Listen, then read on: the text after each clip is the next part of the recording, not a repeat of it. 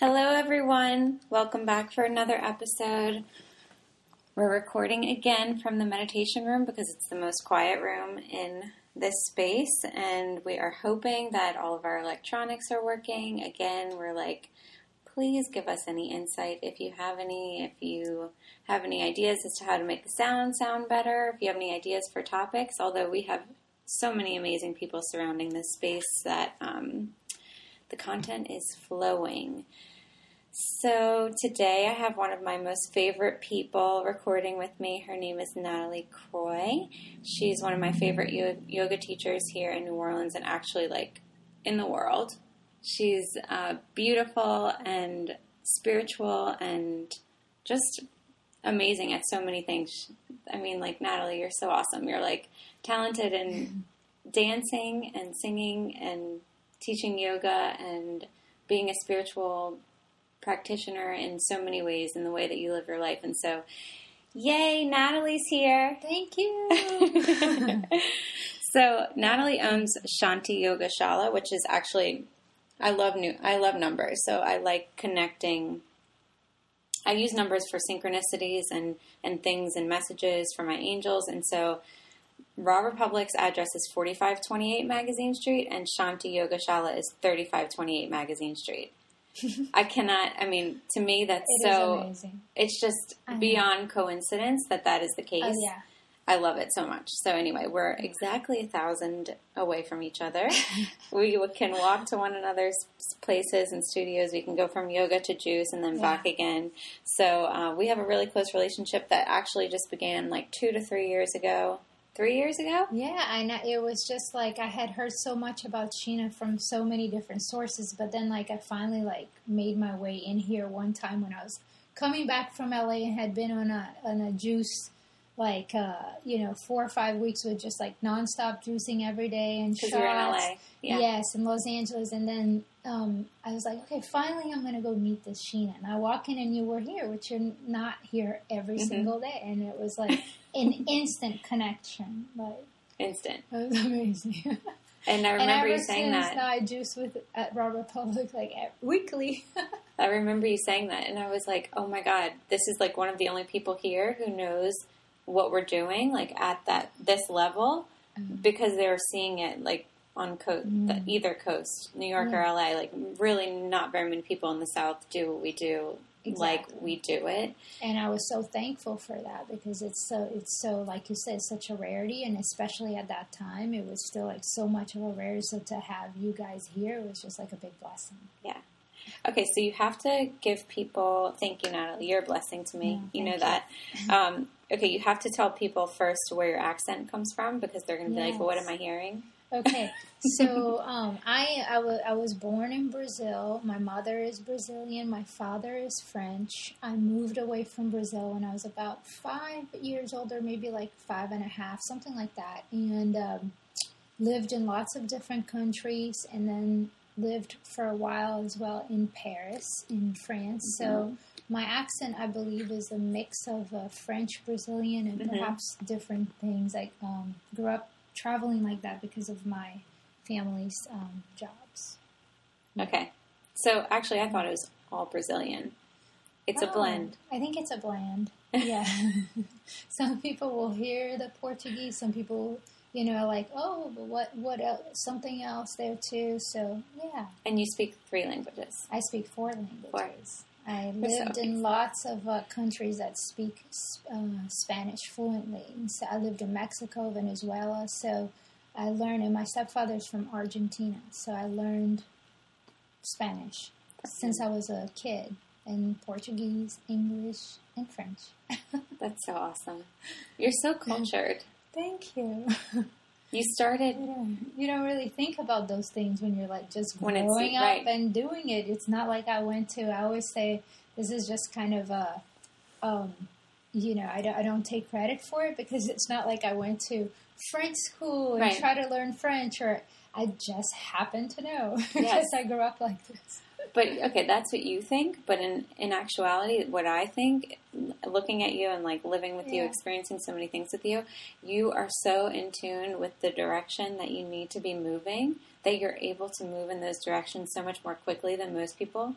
Like, most people will be in a situation and they'll think, like, oh, it'd be really cool to go do that or live here or experience this or try this mode of something.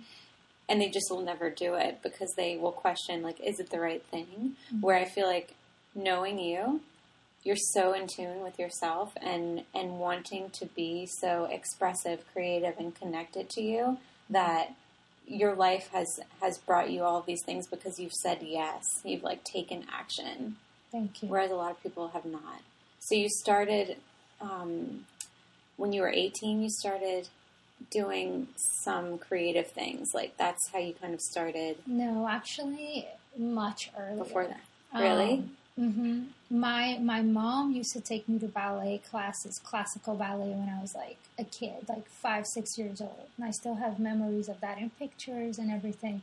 So at that time, my love for dance began. And I never stopped taking classes. It was always like my, after school activity, and then went on to eventually get a scholarship in dance for college and all that stuff. But was that ballet too for college? It was modern ballet. Wow. Yeah, ballet, modern ballet. Yeah. Wow, so, Natalie. It's exciting. I'm actually supposed to have a reunion with my dance company in August. That's so cool. It's going to be fun. But anyways, yeah, I danced for Euro Disney for a while. Coming out of high school, when I lived in Paris, I was a dancer for them. I went to dance school in France as well. So I went to school for dance kinesiology and journalism. But the yoga part, I think, thinking back, the yoga part really started when I was about 9, 10 years old. Probably 10, really. Because of all the moves that we had with my family, even though I was a child, I was already sort of looking for something that would ground me and for something that, moving like that so much.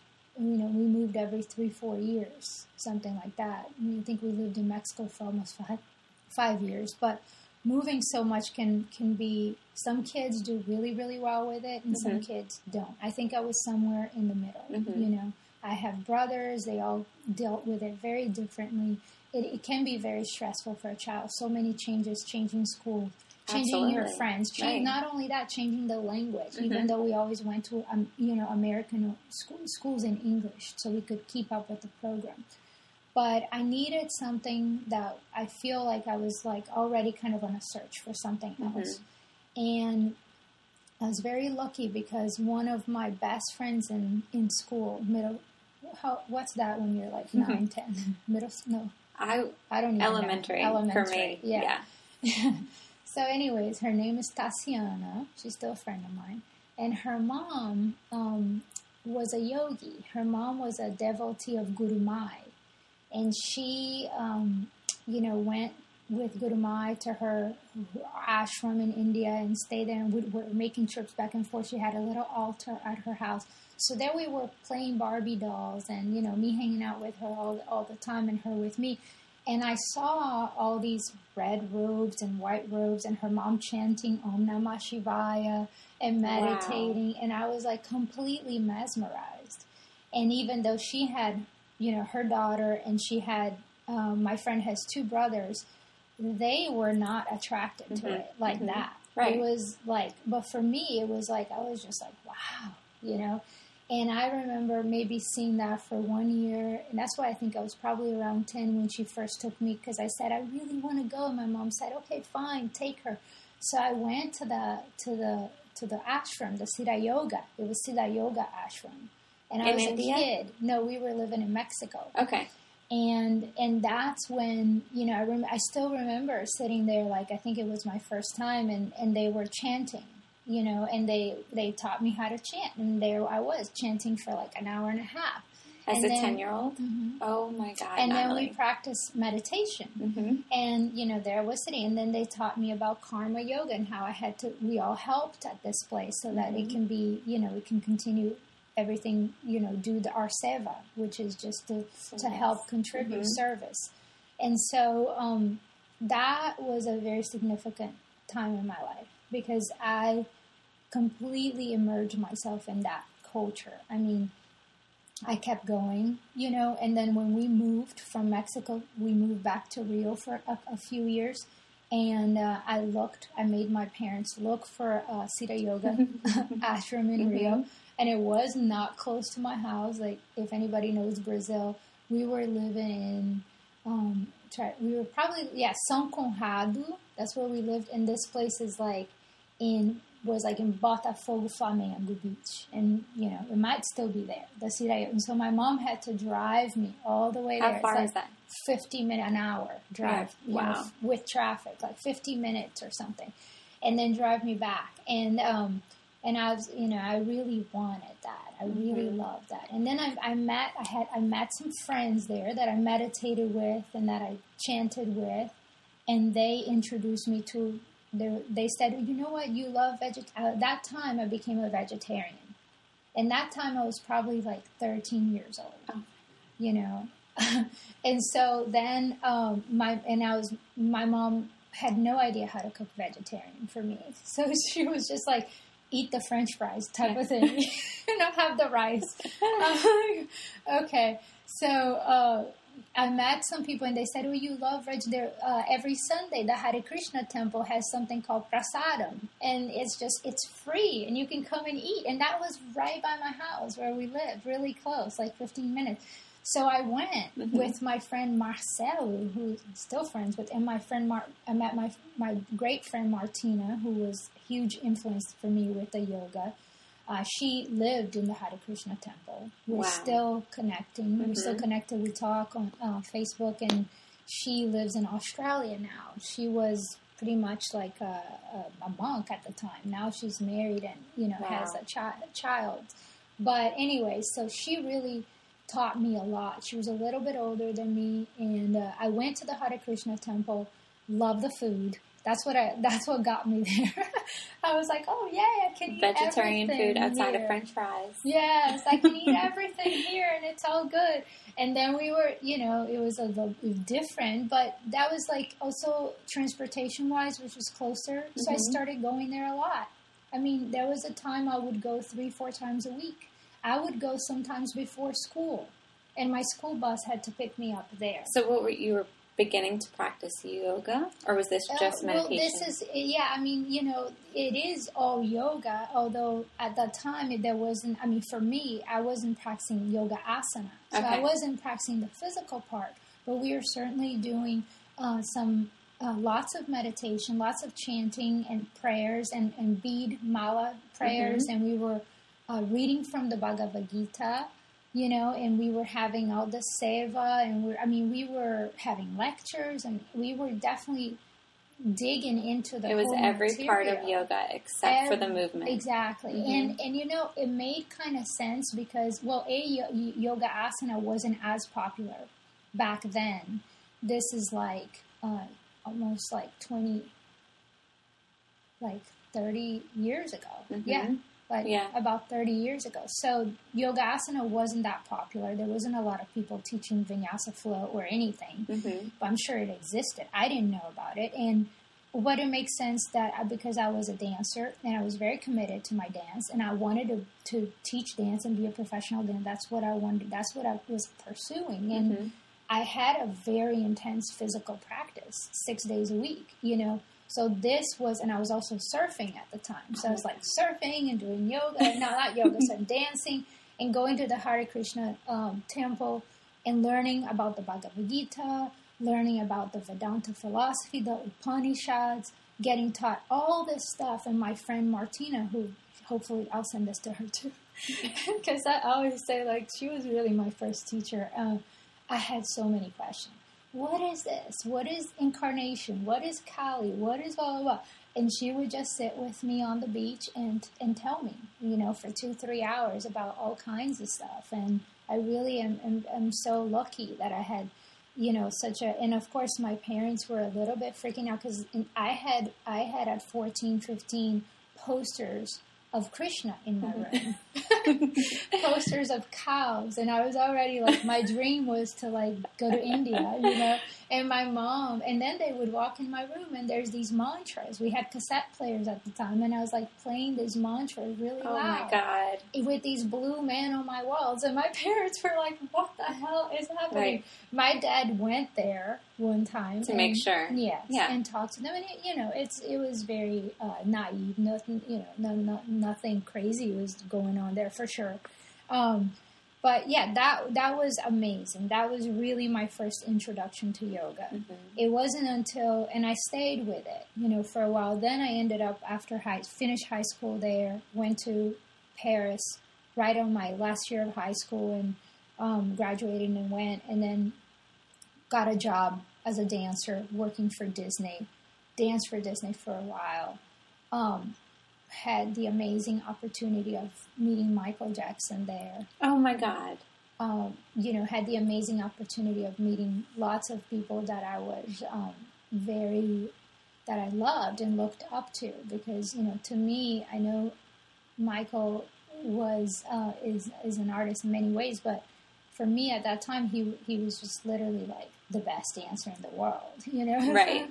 So, like, I met his dancers, I met him, had the opportunity to do little things with him on Disney, and that was, I did a lot of the Disney shows. I was also Pluto, because I'm 5'7", so I get to be Pluto.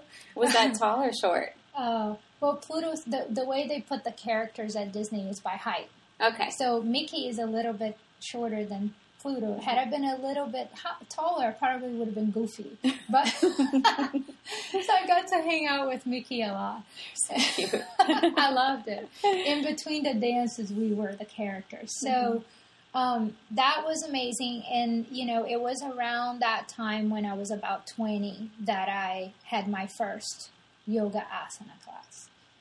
And that was like a whole different thing. And I think I did have a moment that I was like, whoa, wait a minute. This is what I've been looking for? I can do this physical practice, and is everything like... That you've been searching for. Yeah, and that I already do. Like, the meditation is there, the elements of it, the dharana, the drishti, the breath, the pranayama. I mean, I was just blown away by how all of a sudden it just felt like everything connected. Mm-hmm. And I was like, well, all this work.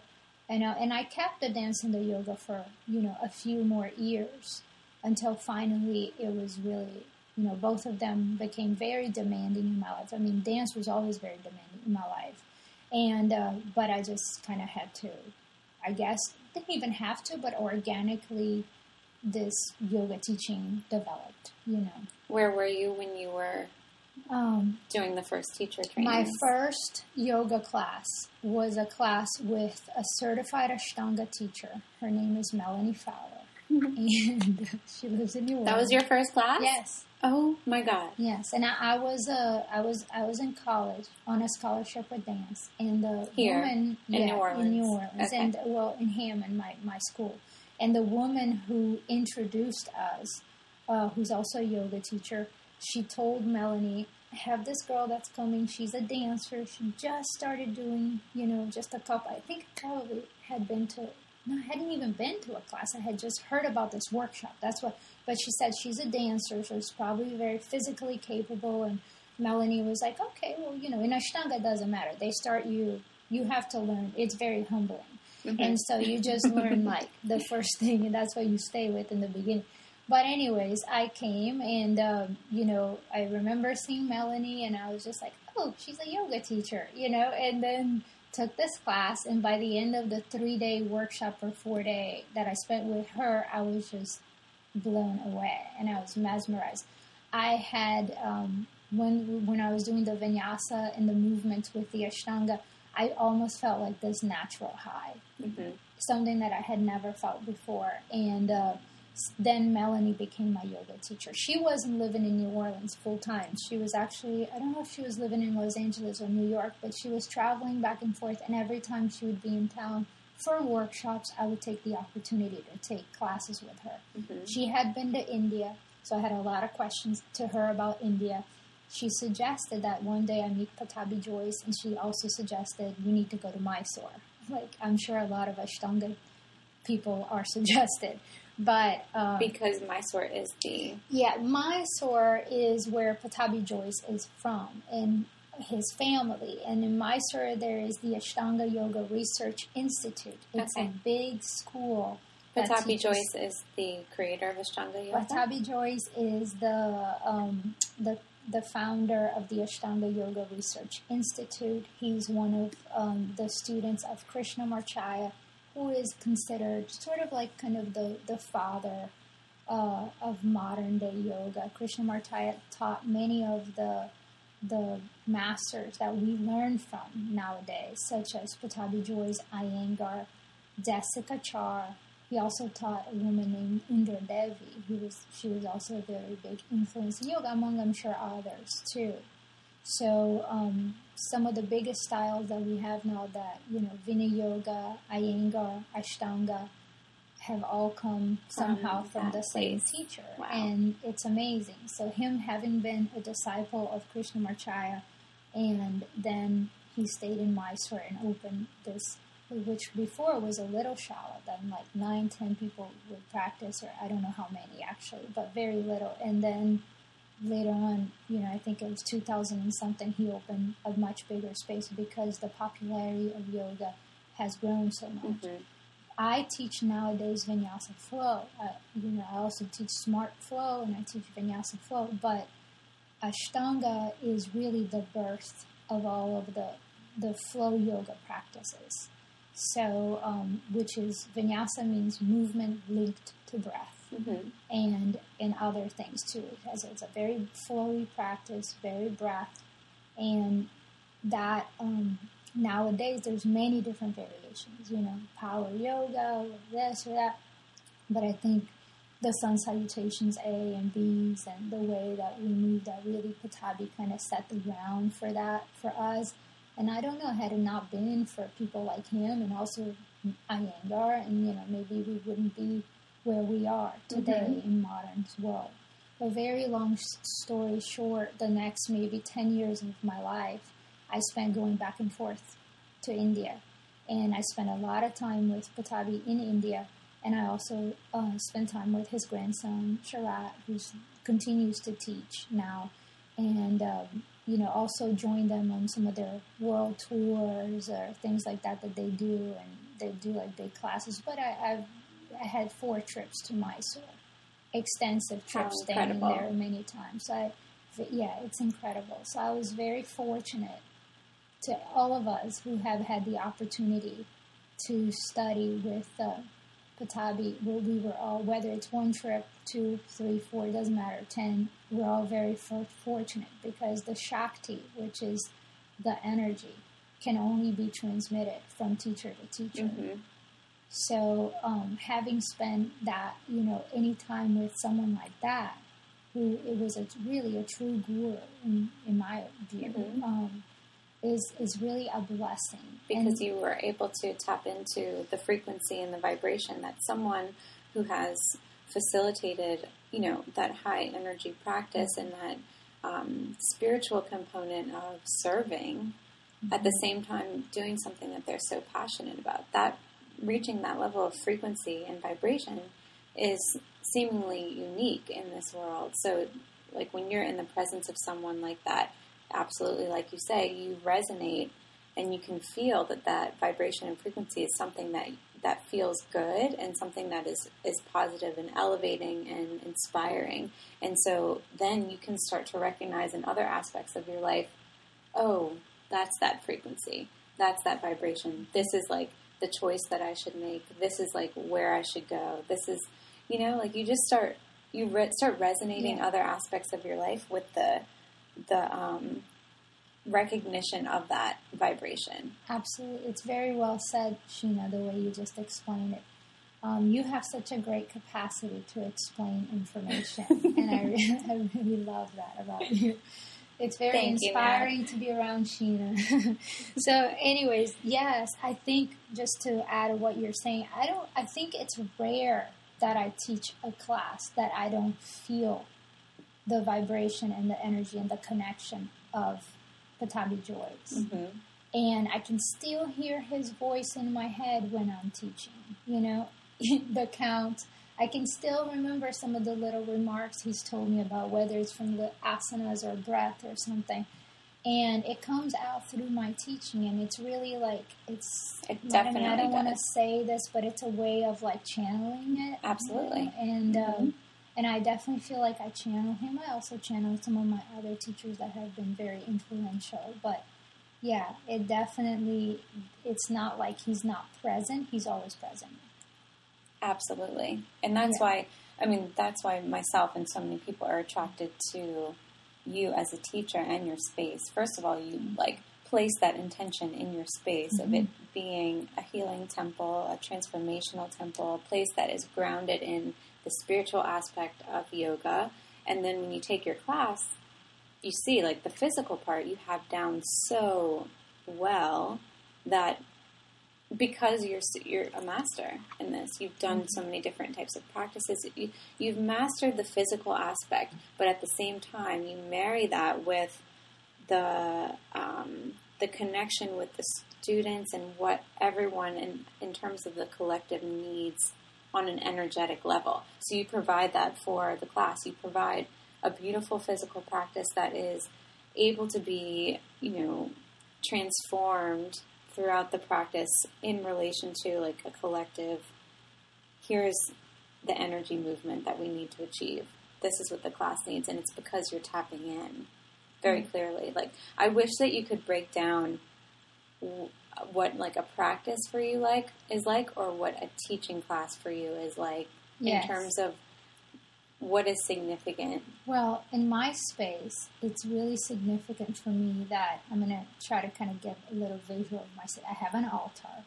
In my altar, I have Ganesha, who I've always been very attracted to. Ganesha is the remover of obstacles, the god of new beginnings, and so on. And I have 2 pictures of Patabi because I get enormous strength from him. I always try to have fresh flowers. I have some little stones from rivers that I've done, or like hikes and little things from my farm where I go to the farm a lot. Like I horse ride, so I have I have elements from earth, places that I like, and I bring it in. That's extremely grounding and also energizing for me. And in one of the rooms on the top of the ceiling, I have this thing that an artist, New Orleans artist, wrote, and it says, and it's a really high, probably like not a lot of people, I think people don't even ever see it. It's just there for me, and if anybody sees it, great. But it says Dieu voit tout, and that is it's in French, and it means God sees everything. So amazing. It's amazing. And before I walk in, when I look at everybody that's in the room, I just kind of take a moment to just, I look at everyone, really look. And then I just kind of take a deep breath, and get very grounded and centered. I light a candle. I always teach a class with a candle at the altar. I really believe that having the fresh flowers there and all that, it's something that really kind of helps me energetically. Right. And because it's an offering, and then I am really just allowing myself to become a channel of service. And like one of the biggest influences in my life the past, I would say 2 years, but that I've really been very in tune with is Marianne Williamson. She's one of my teachers, and she says, you are not the water, you are the faucet. So, this is exactly what I think, and I've always have. And this is I just allow myself to, whatever it is that needs to come through me, to come through me. And what I need to do is be really present with the breath. And, maybe I'll light an incense before class, something like that. Then I'll turn it off because some people have allergies and stuff. But, and then just kind of, then once I come into the room, I said, hi, everyone. And I kind of try to feel also what's going on outside with the planet, with the city, with the weather. Is it raining? Is it hot? Is it cold? Is there anything stressful that just happened in the world? Is it not? Like, what is going on? So that little, maybe first 5 minutes, it's me just kind of getting in tune. Mm-hmm. And then I might get everybody into something as simple as downward facing dog and get them to fidget around and look around, or child's, whatever it is. And that next little 5 minutes of movement is going to tell Sorry. Probably my mom again. No problem. That next 5 little minutes of movement, I kind of am very good. I've gotten to a point now. I mean, I've been teaching for about 15 years, like very steady. I've gotten to a point now that I can tell, you know, the level, like what kind of practitioners I have in the room. Mm-hmm. And nowadays, in Vinyasa flow yoga, our studio is Vinyasa, we get a lot of drop-in. So we get, you know, you have the very committed regular practitioner that comes 2, 3, 5 times a week or more. And then you have people who will drop in twice a month, you know, 3 times. Or then you have people who drops in once in 3 months, every 3 months. So you have all of that in the same room. So that little moment. Mom. No problem. Okay, go ahead. Okay, that little moment, it's like really important for me to kind of access the physicality situation and also the energetic. And then within a matter of, I'd say like 2-3 minutes, because the whole process has to happen really fast, I'm able to figure out what kind of class I'm having that day. And I think so the first 10 minutes, it's probably me just kind of figuring out energy, like everything. How is that affecting them and then the people who are in the room. And then I can come up with a plan like that. But that's because I have been teaching for a long time. As a trainer, I always, when I do my teacher trainings, I always tell new teachers, don't do that. Have a plan, write the whole sequence, and always come with a little, and you know, you can always change the plan. And sometimes I love creating yoga sequences. That's one of my biggest loves, and I think it reminds me of choreographing dances, so there's that element. So I'll set up coffee shops and I'll make all these sequences who, with a lot of influence from my teacher, is my beloved yoga teacher, Annie Carpenter, who I have so much love and respect for, and who really, post-India, was the person I spent so much time with in Los Angeles. I lived in LA for a while, I think like 7 years, and Annie was my mentor, is my mentor, my teacher. I'm SmartFlow certified, that's her yoga. I've gone through all her trainings, etc. So she is a queen, everybody who knows in the yoga world. She's the queen of getting us to create yoga sequences. So I'll sit in coffee shops for 2-3 hours and I'll create all these sequences. Do you have to practice like the movement of the sequences, or you can see them in your head? I just see them in my head, yeah. And then, you know, it's so fun to someday say, okay, here we go. We're going to do this whole class, and the peak pose is going to be Natarajasana, which is dancing warrior. And how am I going to get them there? And how am I going to cool them down? And so I come with my plan. But, you know, there are days I can do my plan. And there are days it's like, get it away. Forget about that. It ain't happening today. Right. And there are days that you start your plan and then you have to change your plan at some point. But it's really nice to kind of, you know, if you want, have that little. So for me, it's just fun to create sequences. So I love it. But I also can teach right from the spot. I can create a class and just seeing what I need, you know. That's so awesome. I really hope, you guys, that everyone tuning in is starting to see that the people that I speak with and I'm so inspired by, like Natalie, you know, you just gave a beautiful overview of how you create a class that attracts. I mean, you're so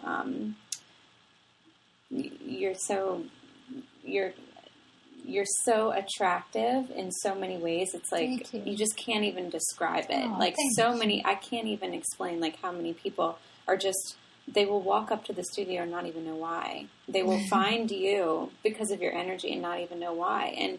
And so I really want you guys as listeners to just tune into the fact that like the people that inspire me and the people that continue to do their craft really, really well, or to bring so much happiness and passion to the world, are the people who, like Natalie, have training, of course, and a lot of experience, of course, but also that can show up to their practice with a plan of, you know, A through Z, and who can also say, after spending time creating that plan, this is not going to work today. And with no qualms, you just move on and you create something that actually is probably better.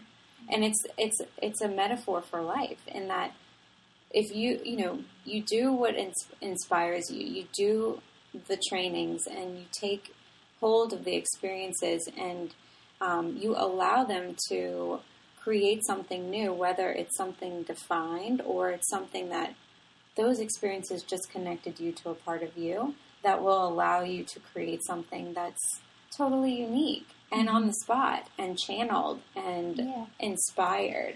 And that is, you're right. I never thought about it like that, but it's a very big metaphor for life. And I'd say have a plan and then also be flexible. Yes. That comes into something which is, we're good. The Swahistana chakra, our second chakra, the element is water. And it's really like this fluidity that, be grounded and be firm, but yet also, know where you're going and all that, be prepared. But at the same time, it's really important to not be so black and white and to allow, because life happens. Life happens, things happen, whatever that is. And so this is just about allowing the water to flow and allow to be in the flow. I love this thing of being in the flow, and just, I see yoga as a healing art. I think yoga is great because on a physical level, of course, you can get more flexible. You can get strength and flexibility among many other things. It's great for your lymphatic system. It's great it's a stress reliever. On a mental level, you can focus more. You can be steady. You can be more present, more aware. On a spiritual level, it completely transforms you. It's just like a very transformational practice. Yoga is a healing. It's a body practice, but it's also a lot more than a body practice. For those of us who want to do the work, not everybody wants, and that is okay. But Tabi would always say, next life for you, or you, 2 lives for you, 5 lifetimes for you.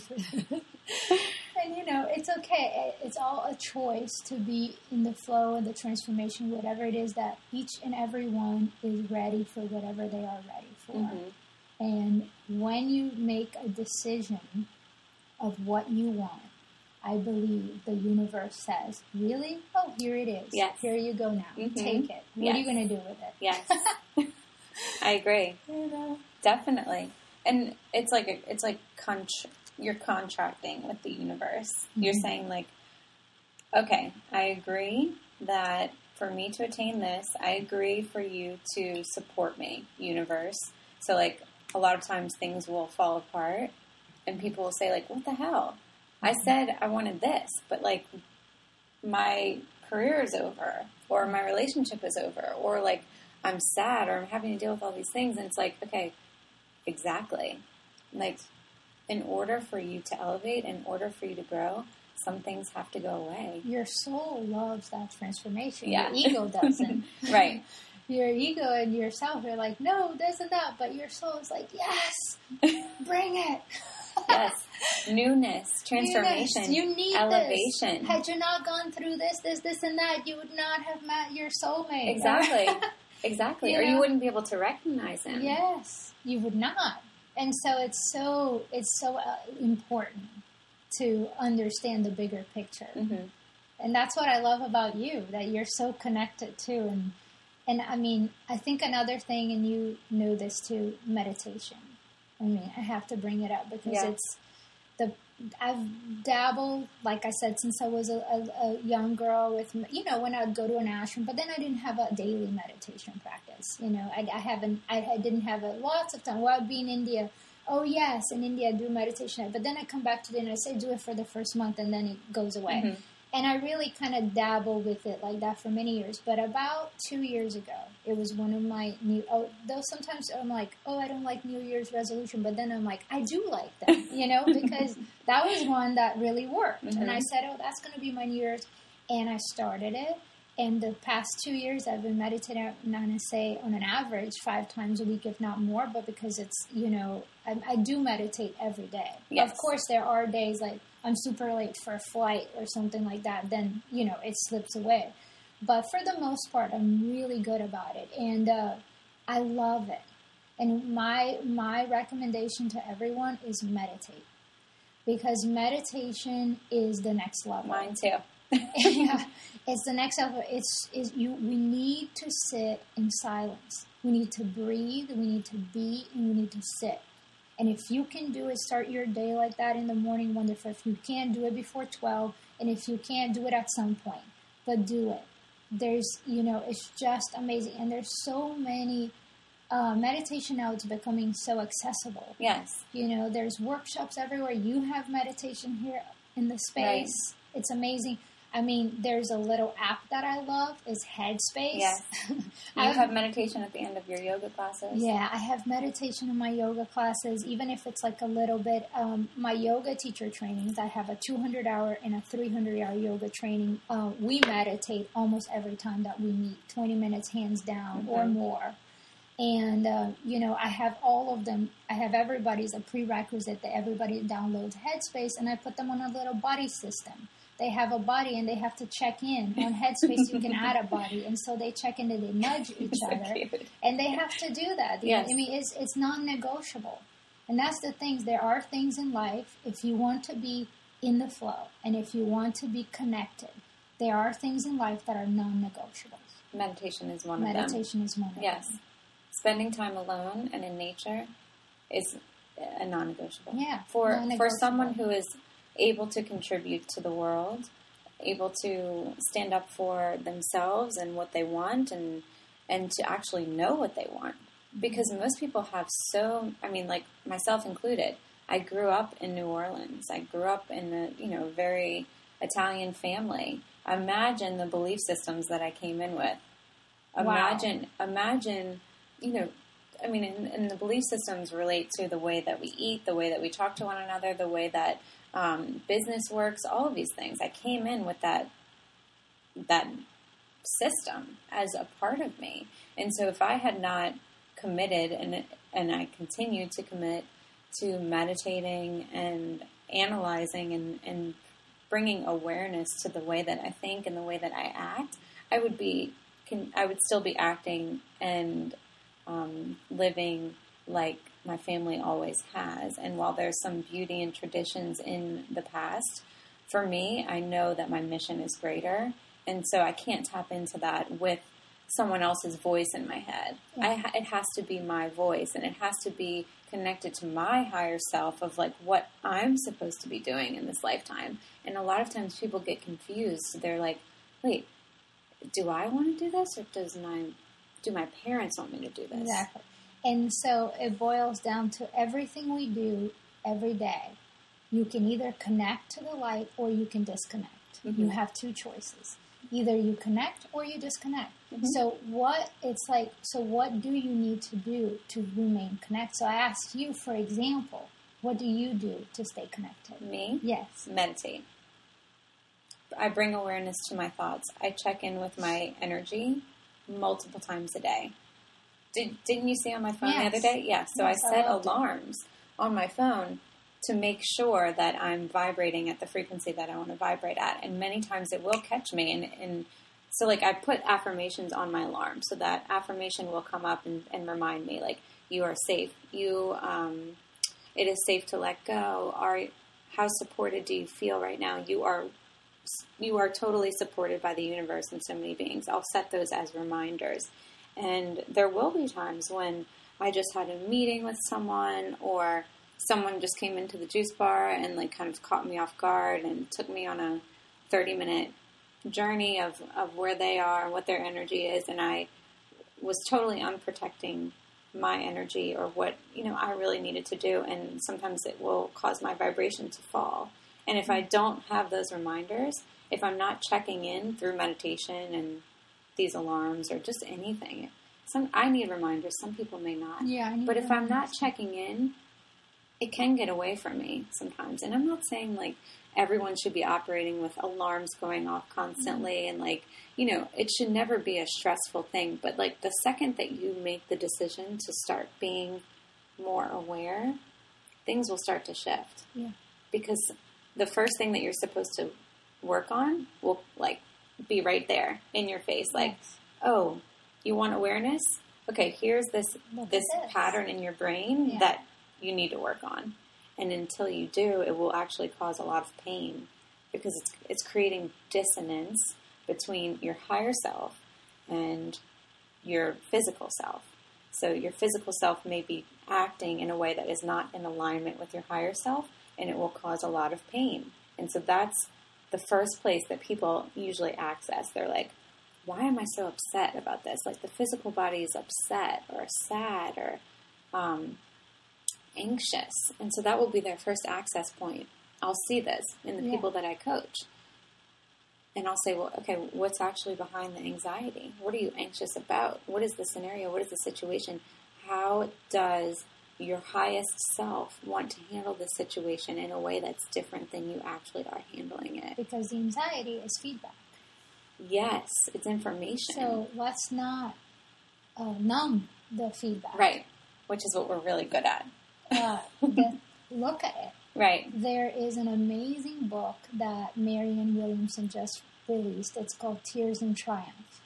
And she talks I didn't know about this book. It just came out. She talks about how it's our human experience to be sad or to be happy or to, have anger or frustration or anxiety. We have these emotions. We also reminds me of that Disney Pixar movie Inside Out. I love that movie. I know, me too. Being sad and being, it's part of our human experience. Having anxiety is part of our.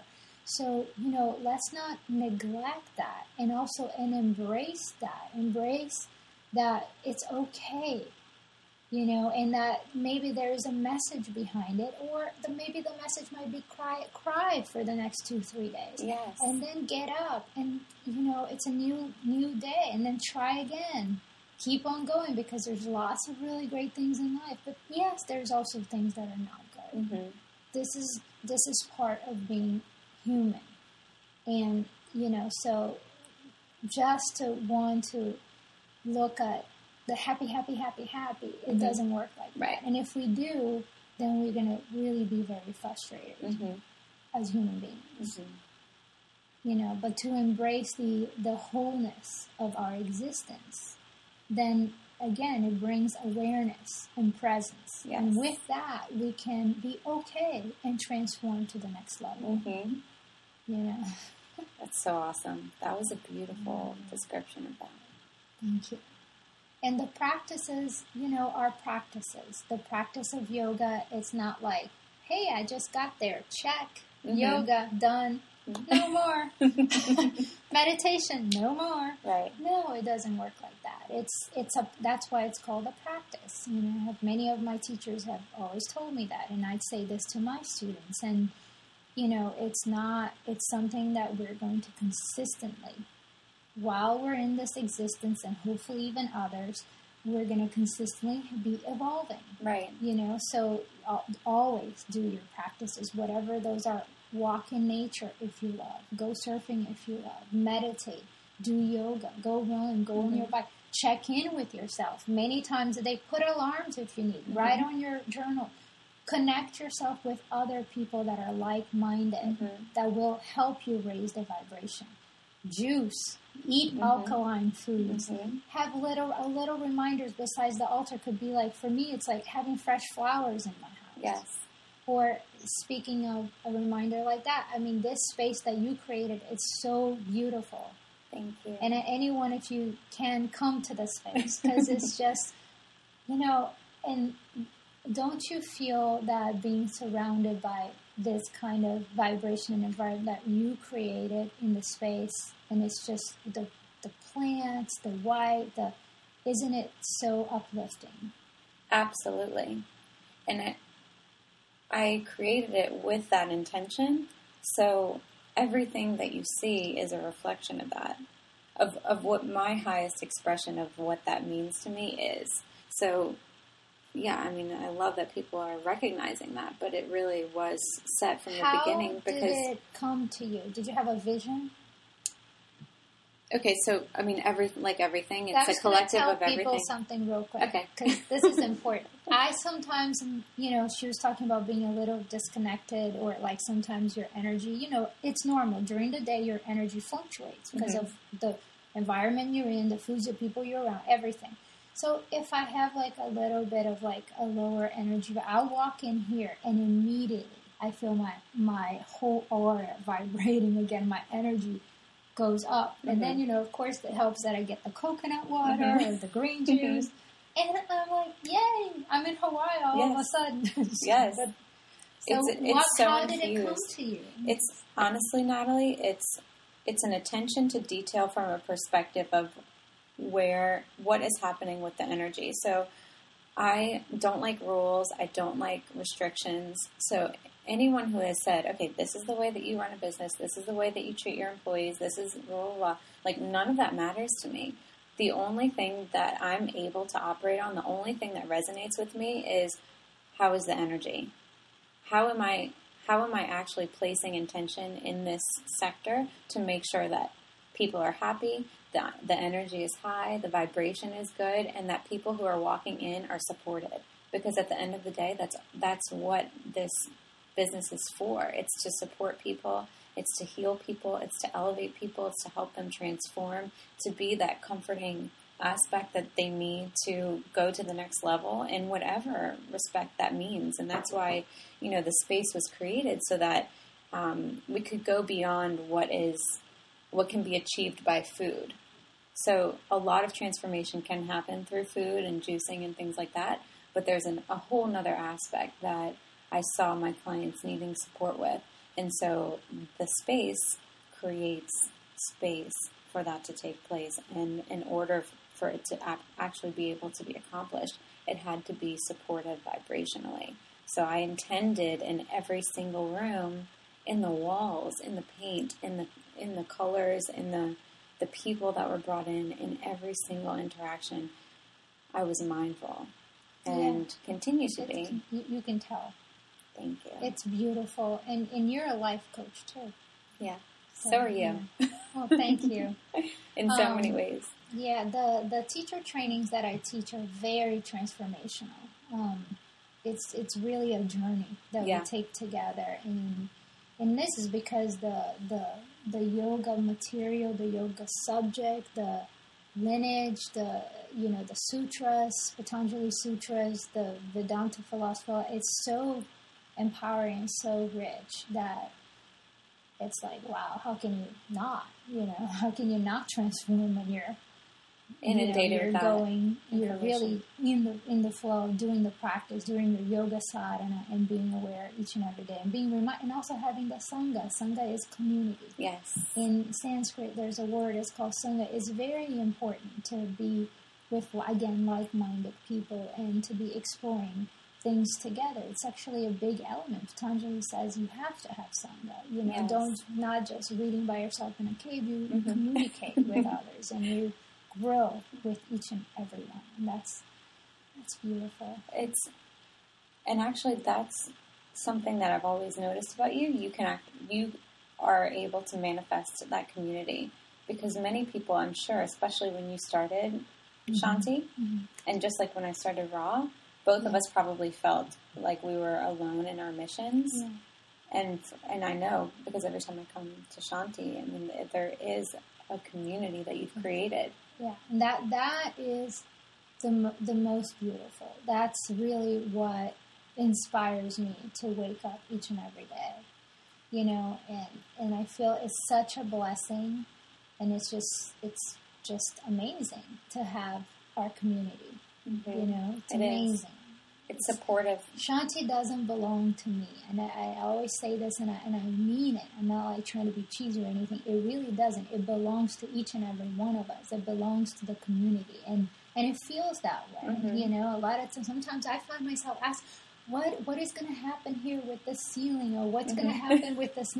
And they're it's like, it's almost like its own little thing. It's its own little universe. Yeah. It's its own, it really is. I mean, you have your students and your, everyone's your student. Your teachers, they're the ones who helping with the gardening and the flowers and I know. anything. I know. It's so beautiful. How many times have I walked in our little front porch and the flowers, like all of a sudden I have like all these surprises. I'm like, what? Who brought this? Who did that?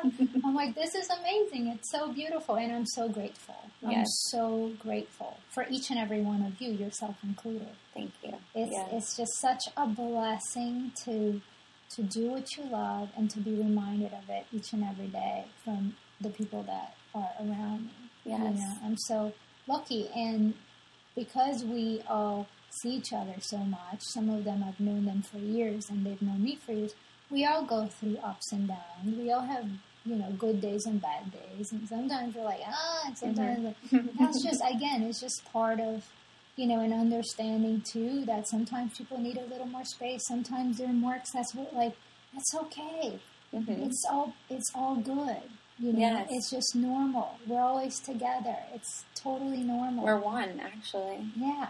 And we're all going through the same things. Like, you know, everybody has things that they are, you know, we all have our shadows. I'm going to bring in another one of my big teachers because she's also quite amazing, is Sean Korn, you know, and I've been very fortunate and lucky to have done some of her trainings. I also was very fortunate because I worked at Yoga Works when most of the time that I think I worked there for like 5 years or something like. And Yoga Works was in Los Angeles. I looked at a few of them, but mainly the Santa Monica, Montana, and Main Street, and Westwood, and then we had one in Center for Yoga as well in Hollywood. Yoga Works was the studio that a lot of the teachers that I got influences from work there as well, such as Shiva Rea, Max Storm, and, you know, Eric Schiffman, and then they moved to Exhale, and Annie Carpenter, and Sean Korn worked there as well. So I was very lucky because I got to know these people. In a time when I worked there, I had no idea how much of an influence they would be in my life, or even that they were an influence in our planet, you know. And now, since then, you know, I've traveled and moved away. I'm like, wow, here I was in this mecca of the yoga, and we all at some point worked in the same studio. And we had an amazing, all of us were very blessed. The Yoga Works originally belonged to Chuck Miller and Mati Israti. And Mati is one of my teachers as well. I mean, I spent some time with her, not as much as with Annie, but, you know, Mati and Annie are very good friends. 2 years ago, we went to this amazing yoga retreat in Nicaragua. Mati and Annie taught it together. Oh my God, that's another thing. It's so amazing to be able to be a student. It's so amazing. I feel so blessed to have amazing teachers in my life. And I tell that to all my trainings and the new teachers too. Never stop being a student. Never stop inquiring about everything that you're interested in. You know, never stop studying. Never stop going to workshops. Or tune into somebody online. Like I do Marianne's live stream every week. I think it's every Wednesday now. So, or connecting with people like-minded like me with you. When you're in New Orleans, is such an amazing thing having you in New Orleans for me. I feel the same vibration that I do with all these other people. It's just, I could not do what I do had I not have these women in my life. Supporting. These amazing forces that are supportive and that I look up to and that are mentors. And, you know, and when the going gets tough, they help me even just by looking or tuning in to a training or whatever. I'm uplifted again. Tuning in is the key word because many people may feel alone, or many people may feel that they don't have a supportive element. They don't have a tribe, or they don't have these inspiring influences in their life. And tuning in, I love that you use that word because it's a key word that can actually be utilized in exactly its meaning. So even though you may not have access to, you know, someone like me or Natalie or Sean Korn or Marianne Williamson, which actually the accessibility is great, you can actually be in meditation and tune into these people's vibration, tune into their work, and tune into their teachings and access them. You can access anything that you need through meditation. And the universe. The universe, the collective. And Mother Earth. Yes. I mean, that's one of the most supportive elements. Oh my God, we live in this beautiful planet. We live in this beautiful earth. And every day now I feel so many people are, genuinely concerned and wanting to make it a better place. But also every day we do also damage it. Mm-hmm. So it's so important to see that the earth has this enormous capacity and enormous healing energy. Yes. And not only heals itself organically, but it also heals us. You know, when we're meditating, if you can just tune in, close your eyes and breathe and imagine the birds flying. Imagine the oceans, the waves, or the forest, whatever it is that you like, or just simply the earth. And breathe and feel that vibration connecting from your root chakra all the way up. You don't even have to know the chakra, but just feel that breath coming in and up and down. It's going to re-energize our whole existence. It's amazing. That is the perfect thought and piece of inspiration to end our podcast. Sounds amazing. That was so beautiful, Natalie. And thank you for having me. Thank you. I love you. I love you. We're hugging. Thank you, everyone. Again, this is Natalie Croy, owner of Shanti Yoga Shala, down the street from us. You can find her on Instagram or Facebook. What's a good Instagram handle or Facebook handle for people to find you? Natalie Croix, and I teach yoga retreats as well. Yes. If somebody doesn't live in New Orleans, maybe you can come to one of my retreats. Definitely. And teacher trainings. So tune into Natalie. I always say your last name wrong. I say Croy. You say Croix, like a beautiful Brazilian. French. Yes. Tune into Natalie on Instagram. She's amazing, inspiring, and beautiful, as you guys, I'm sure, have heard this time. Have an amazing you are day. Amazing. Thank you, Nat. Thank you so much for having me. This is so fun. Thank you for doing it. Bye, everyone. Bye. Thank you.